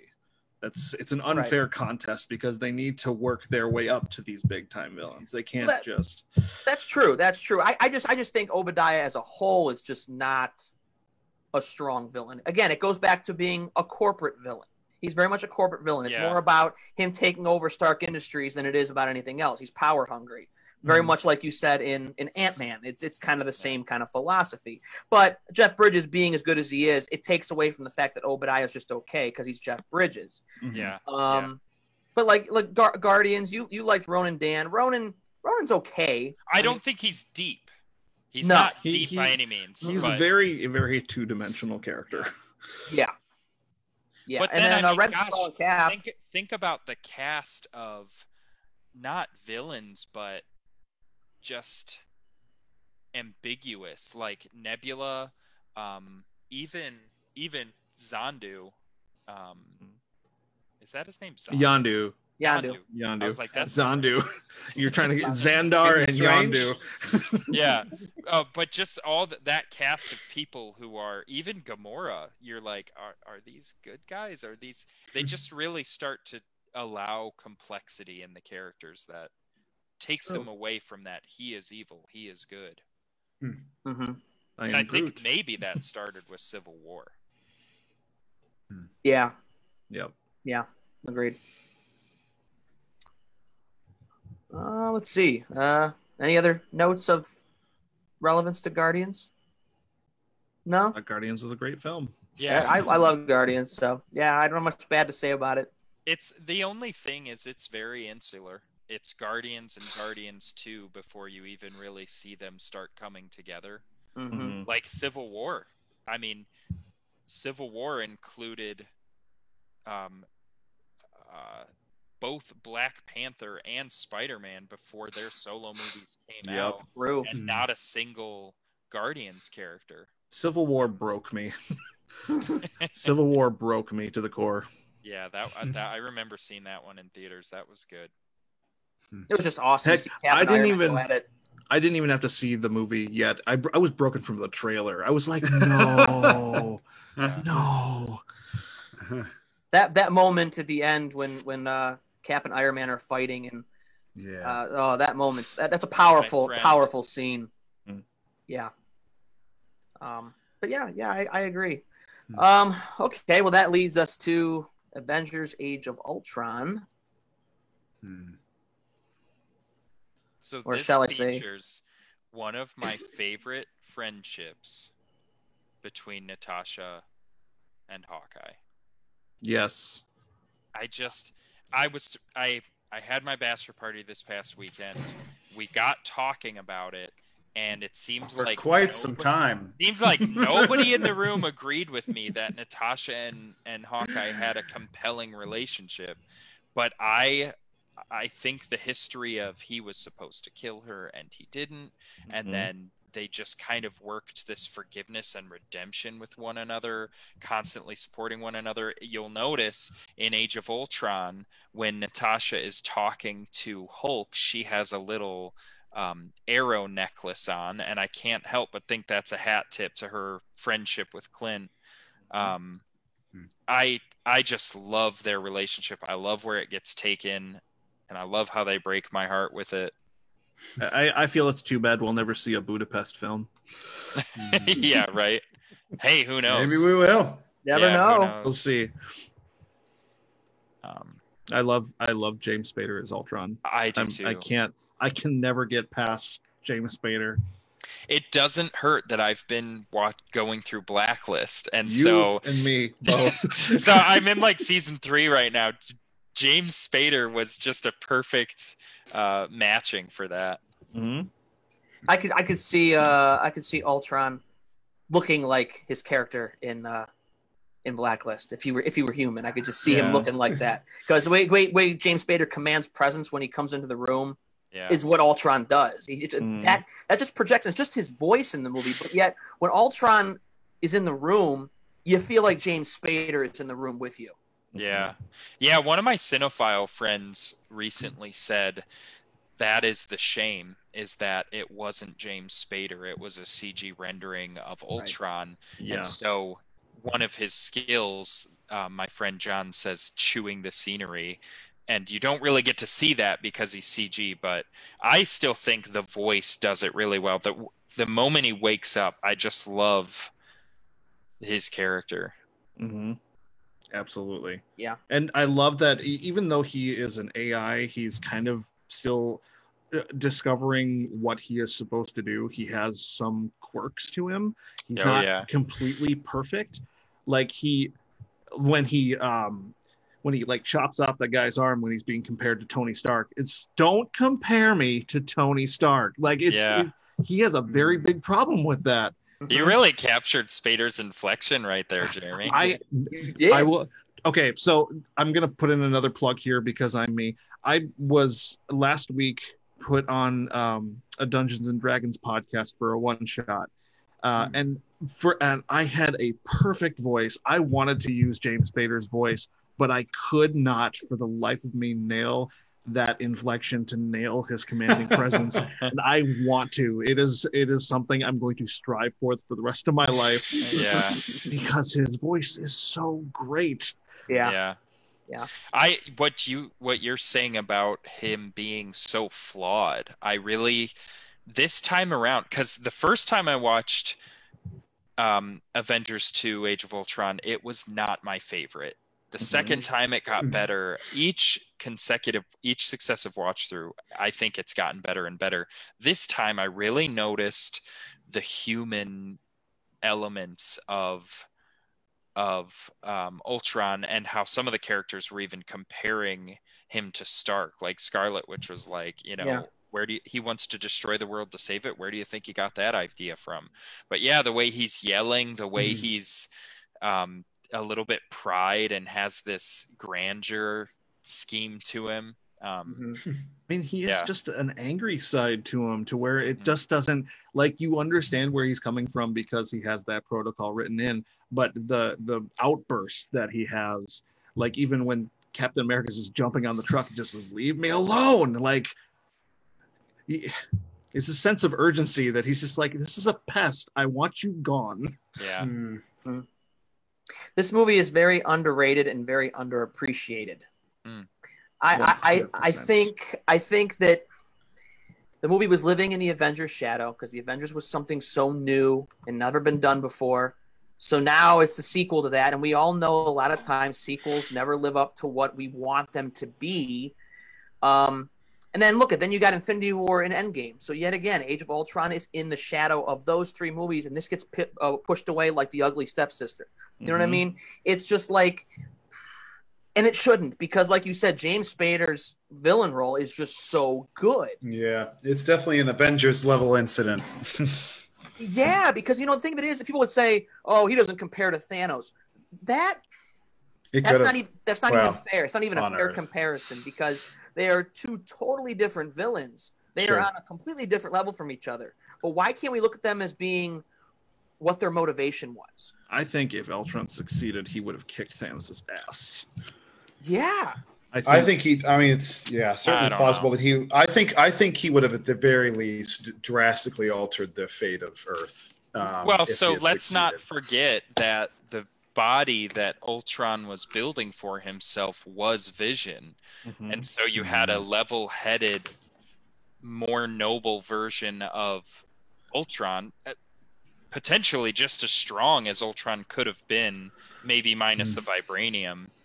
I don't know. I feel like they did a really good job of making sure we knew that Thanos' starting place in Infinity War was pretty much unstoppable. I mean, he beat the Hulk hand to hand. Yeah, that was with Age of- ease. Well, that was and- without Infinity Stones. and that was without Veronica too. So like Mhm. Iron Man couldn't even do it without leveling a city and a building. I think Thanos deserves his due. He's quite the foe. Oh yeah, no question about it.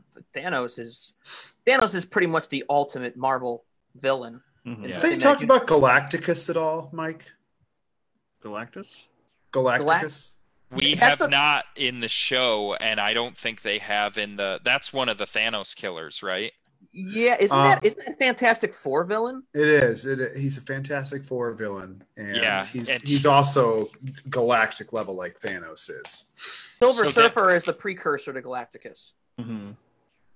I'm not sure. I'm not sure what their relationship is. They might not have. Are they interconnected in the Marvel universe? I feel like they Well, might be. Galacticus is one of the Thanos killers. So throughout Marvel comics, there's a number of people who are able to defeat and kill Thanos, and he's one of them. Hmm. Interesting. And another one of them, oddly enough, is Dave Bautista's character. Drax. Drax, yeah. Drax was a Thanos killer in the comics, but they kind of Really? took Drax the funny route. Yeah. Yeah. Wow. Interesting. I mean, there's only so many, MacGuffins you can put into a universe to defeat the True. big baddie. Sure. I think in a comic too, didn't Nebula also kill Thanos as well? I don't know. Yeah, I'm trying to remember find hearing a about list that. of Thanos killers. How'd all these people kill Thanos? Good question. How did that Is it happen? like a multiverse kind of deal? Yeah, why did that happen with so many different people? It had to have been a multiverse, I would think. Well, I mean, comics by their very nature, because they're kind of modern graphical versions of myth, and myth is multiform. So they, Different. there's yeah, they're rebooting arcs all the time. Yeah. Sure. Interesting. Yeah, so in these different arcs, like Thanos is in the Infinity Saga, Annihilation, Thanos Imperative, the Infinity Conflict, Ultimates, and the Civil War. Thanos returns, so there's plenty of arcs. I especially found it interesting when I discovered the alternate or the alternate reality where Thanos won the Infinity War No, really? and killed all the Avengers, and basically anyone else was sent down into like a giant pit against the Hulk, basically, and the Hulk would basically rip everybody else to shreds. Oh my gosh. Jeez. It was kind of insane. Yeah. Jeez. Yeah, so it was in Annihilation. Drax the Destroyer kills Thanos before he can use the power cosmic to destroy all life. So in that one, Thanos wants to be the sole survivor. Interesting. Yeah. Thanos comes from the Greek word for death. Oh, that's Huh. fitting for him. That's cool. Yeah. Yeah. I'll be curious to see when Fantastic Four gets incorporated into this, if Galactus is going to be used. Because Silver Surfer's definitely got to be used. It's hard to do Fantastic Four and not incorporate Silver Surfer into the story. Yeah. Right. So, and if Silver Surfer Right. comes in, then Galactus, I would assume, would have to come in eventually too. They've just got to do Fantastic Four well one of these times. They'll get it Yeah, right they're eventually. very much 0 for 2, and that last one. Third time's the Oh charm. my god, that last one was so awful. Oh, that could be a 2-hour podcast on how not to make a superhero movie. Mm. Yeah. All right. Well, should we move on to the final movie of Phase 2, Ant-Man? Before we do, I just have to commend Age of Ultron for really making a mess of things physically. Like they caused a ton of damage. Oh, I was just gonna say that. The fact And that plays in. Civil Yeah. War starts from that place. Of Yeah, people I being loved upset. that. Yeah, that was great. phenomenal because I don't know if you remember, Al, the Marvel TV shows on Netflix would kind of reference the New York event and how Yep. Hell's Kitchen got totally destroyed during Avengers 1 and what happened. And I thought even lip service to something like that was cool, but the fact that the entire root story element for Civil War was from the destruction that they had been causing. Yeah. That gave such a level of continuity to the series.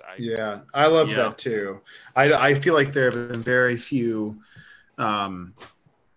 movies, TV shows, I guess the whole superhero genre that have dealt with the implications of superhero and supervillain fights. Well, I thought that was really cool too. It adds to Stark's position because I think he's wrong. Obviously. It does. Cap You is think he's always wrong? Right. Yeah. Oh yeah. No, absolutely. I think Civil War is the one place where Cap is dead wrong. No, Captain America is. Oh, Man, boy. Save it for Phase 3. Part I one. know the next debate we're gonna have. Hold it up. Hold it up.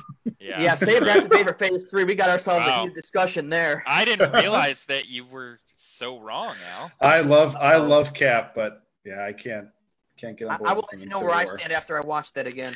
I'm so shocked that you think that. I'm gonna hold it all, but gosh, all right, let's move on to Ant-Man. Let's wrap this up. I need to get out of here. I feel like Ant-Man was it felt minuscule compared to Age of It Ultron. did. Oh, God, I yeah. enjoyed it, but it does feel like a filler to keep kind of like movies rolling out a little bit. And I I don't know how it wasn't really taking itself seriously either, like because Paul Rudd is the main character. I don't think there's any way Ant-Man could have taken itself seriously. See, I think he does a great job. I do too. As skirting the line between humor and drama. Here's what I think is good about Ant-Man. They don't pretend that just because it's Phase 2 for everyone else that they can introduce a character with the depth and controversy of all the other Phase 2 movies. I mean, this is the third Iron Man we've seen, the second Thor, but the third movie he's been in. We know these characters. We've seen the whole infancy stage, the innocent stage. Sure. So the fact that they were willing to take it so late in the game and say, yeah, but here's a new guy who doesn't really know everything that's going on at the galactic level. I thought that was smart. That was a good choice to not pretend like you could just throw 3 characters who hadn't been in the movie into Justice or Marvel. Like that was because that's the alternative is to say, hey, here's Cyborg, here's the Flash, here's Aquaman. You haven't heard of these characters, but They're here. Love them. Let's throw them into this deep drama without giving them any position at all. Yep. That's true. That's a good Yeah. point. We've seen that play out. Mm-hmm.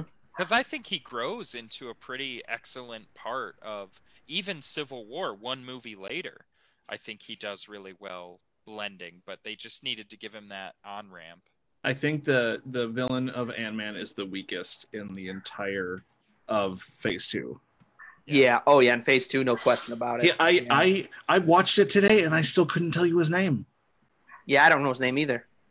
That guy from House of Cards. There was a That villain guy. in Ant-Man? Yeah, that Yeah. guy.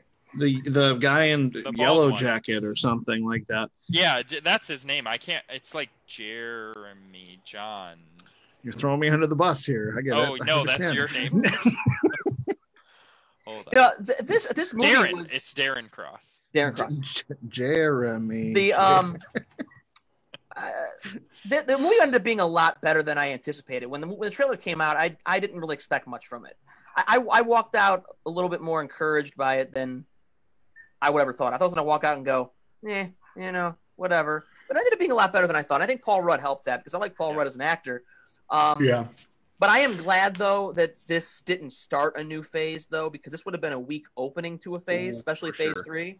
But if you compare this movie, this is supposed to be the closing of Phase 2. If you compare it to the other closing films of the other two phases, it definitely pales in comparison. It's very weak. Mm-hmm. Because, I mean, Spider-Man Far From Home, did a great job of ending that whole Peter Parker and Tony Stark relationship and how much he really felt like he really needed him to swing on from it.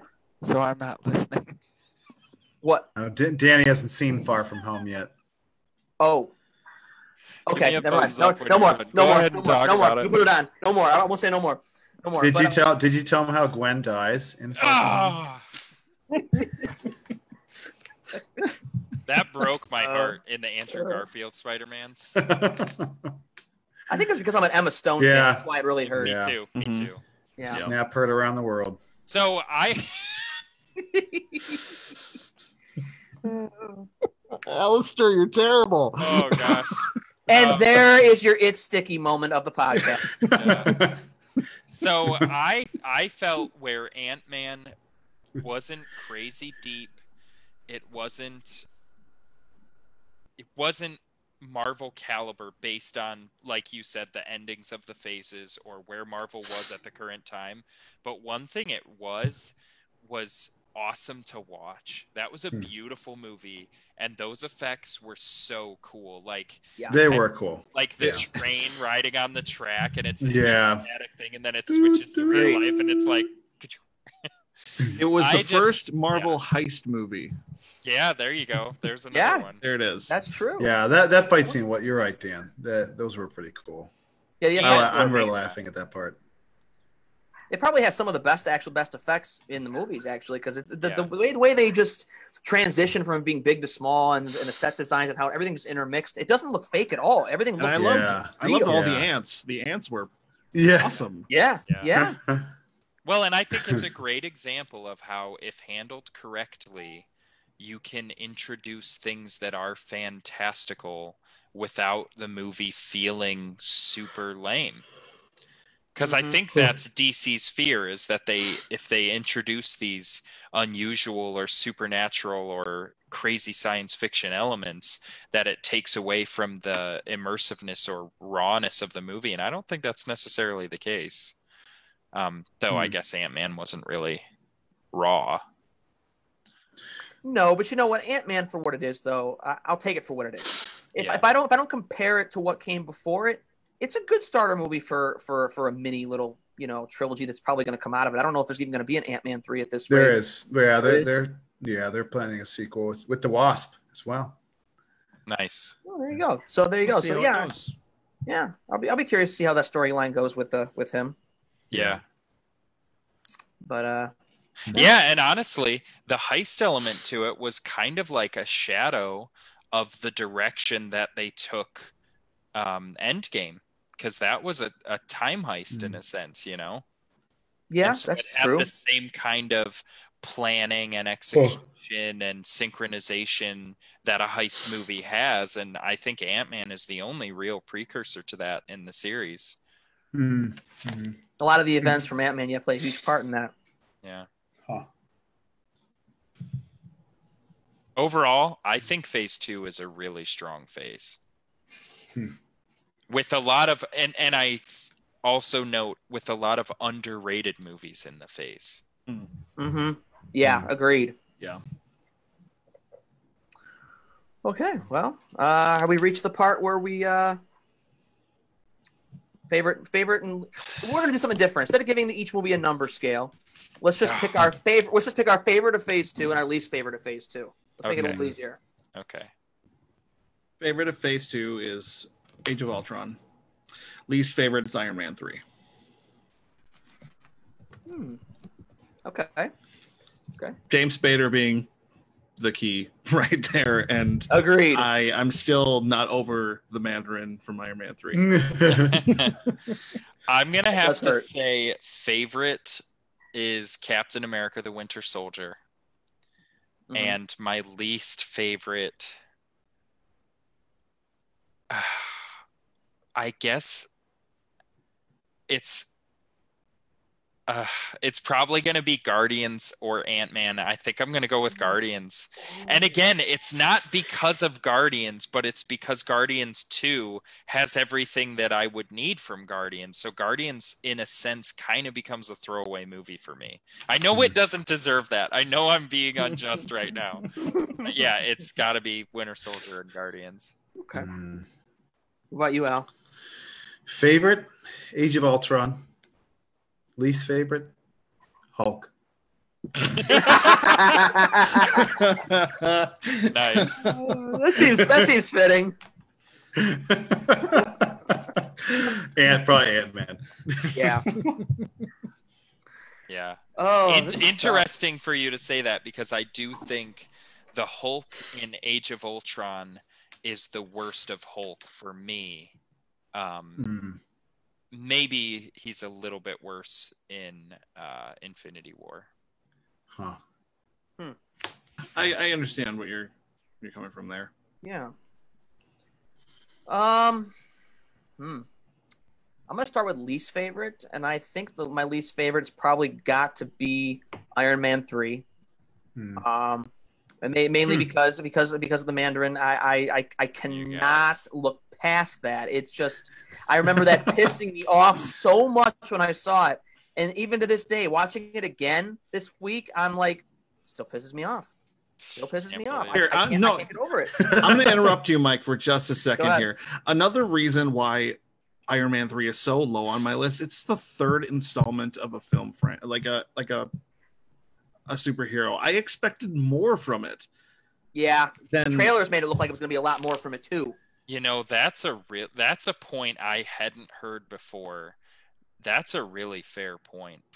It was more so an experimental movie in the larger scheme of things than it was something like Thor 3. Nobody disputes Thor 3. Nobody disputes Civil War. Like the original guys, their third installment is phenomenal. Nobody disputes Infinity War. That's a really, really good point.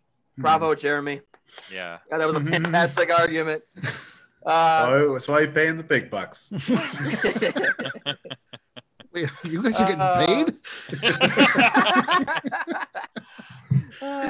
Come on, Bud Light. You know you want to be here. No, I agree. Iron Man 3, I mean, yeah, I expected more from it. When you compare it to the other third movies in this universe, it pales. It pales very much in comparison. I mean, look how big Civil War was for Captain America. Yeah. Huge. Civil War was so big, people thought it was an Avengers installment. That's what it feels like. It feels like another Avengers movie. And then, like, even with Ragnarok, I mean, we know it's not the end of the trilogy, though, now. So that's kind of a hard argument to make, but it's the third movie in a series, and it's 10 times better than Iron Man 3. Yeah. You know? But favorite of Phase 2, this is where I'm having a hard time, because I'm on edge with this, and I'm gonna go out on a limb, and I'm gonna say my favorite of Phase 2 is The Dark World. Ooh, the controversial. I applaud you. I like it. I applaud you, Mike. I gotta go with it. I love the L storyline. I like that Thor matures, and I'm proud of you. yeah. You know what I don't like? I didn't mention this when we were talking about it because I'm so quick to defend it. Thor's costume for the feast after they bring peace to the Nine Realms, after they get back from, he's wearing like a black cloak. Is that supposed to hint that he's like in mourning for not being able to talk with Jane? It just doesn't look very cool. It's a silly thing to point out, I guess, but It's Asgardian. No, I see what you mean by that. Yeah, I'll have to look it up. I don't remember what it looks like. Yeah, I don't know either. Picture that he puts a black sheet over himself. That's pretty much it. It's like maybe a he black just woke toga. up. Maybe he just woke up to no, because he's still wearing the Thor armor underneath. Yeah, it. well, and compare that to friggin' Infinity War Thor, where he's got like the electricity jumping between those baubles. Oh yeah, Sure. Yeah. Yeah. Interesting. Okay. Well, for the first time, we didn't do a number rating scale, but I kind of like doing it that way better. That was a little bit. I suck so bad at numbers. That's the way to go for me anyway. That was a little bit easier. Plus, when we have 6 movies, it's a little easier to do the favorite and favorite. Last time I did numbers and the Star Wars ones, you guys like really threw me under the bus there. Yeah. He's still scarred. I don't know, man. You Jeremy and Alice are the only two to give a Star Wars movie a 5. Gotta be fair. Yeah. All is fair in Love and Thunder. I'm just gonna rank that one a 2 for right off the bat. Just for its title alone. Just for its title. I'm not even gonna go see it. Oh, you will. Yes, you will. No, I'm sure. Yeah. I'm sure I will. I jest. That was good. All right, so we came up with that new plan. Since Phase 3 is so big, we will do a Part 1 and a Part 2 podcast because there's just too much to go through, of course, in one Phase 3. So what are we watching up to? Let's see. So Phase 3 is how many films? Oh, it's like 1, 2, 3, 4, 5, 6, 7, 8, 9, 10, 11. 11 films. So it's Captain America: Civil War, Okay. Doctor Strange, Guardians Volume 2, Spider-Man: Homecoming, Thor: Ragnarok, and Black Panther. I think that'd be a good place to stop, Black Panther. So that way we could cover both Avengers: Infinity War and Endgame in the same podcast. Yep. I agree. Because I was thinking about that. I was thinking, because Ragnarok is kind of that good bookend as well to go into Infinity War. But Black Panther starts first. Yeah, but Black Panther, yeah. Yeah, so yeah, that's good. And then you save the Infinity Wars and Endgame for that. Yeah, I agree. Oh my gosh, that's gonna be such a hard one to pick favorites from. Oh, what, the last part? You mean the second half? The first half is gonna be part hard. 1. Yeah, I agree. Part 1 of that is gonna be terrible. Part 2 will be a little bit easier, I think. I'm thinking about that now, and Yeah, I'm already it having a might hard time be with the that. strongest half phase. Yeah. So we got. Oh no, I know my least favorite already. So we got the order of those to figure out which one's our favorite and worst, and then we got the Cap versus Iron Man debate between Alistair and Dan. That's going to be a good. Oh my gosh, I can't believe that. Oh, we lost Al. He left. Oh, Good. we lost Al. Good riddance. Get him out of here. Alistair has left the building. He might not be alone.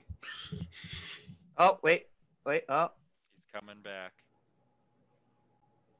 he's just a picture to talk to right now. What happened now? You get What the scared? heck happened? He got scared off of his computer. I was thinking of Love and Thunder and I got angry. Fair enough. We Did thought you write? were- Did you write an angry note to the studio saying this cannot be the title? What are you thinking? Although Dan, I'm really sorry, but I might be with Alistair on the Civil War debate. Okay. Al and Jeremy, where do you guys stand? I got to know where I'm at here. Oh, I think Tony's exactly right with his. Exactly right. You're not even saying he's right. No. You think he's exactly right. I should. Yeah, I don't want to eat my words later. I will say that I generally agree with his concept of accountability. Oh wow! I at least respected you for being able to hold your opinion before. No. I, in a general sense, I think Tony is more right, but I know that there's a lot of gray area to deal with for both sides. I can't wait. I can't wait to talk about this. Oh boy, I'm gonna have my work cut out for me now. Idiots. I am literally going to have to analyze Civil War now to the T because I got to make sure that I have a huge standpoint of where I stand. I'm going to be like the ultimate voice at the end of this because this. Well, Alice, I don't know. Hear me. Don't watch it too many times because then you'll change your mind and become right. All right. I'm Fair enough. For it. Fair enough. All right. All right, guys. Thank you all for listening, and anybody that's watched on Facebook Live, thank you for joining us. And you can listen to the podcast and the video feed tomorrow, and we will see you all on Phase 3, Part 1. Woo.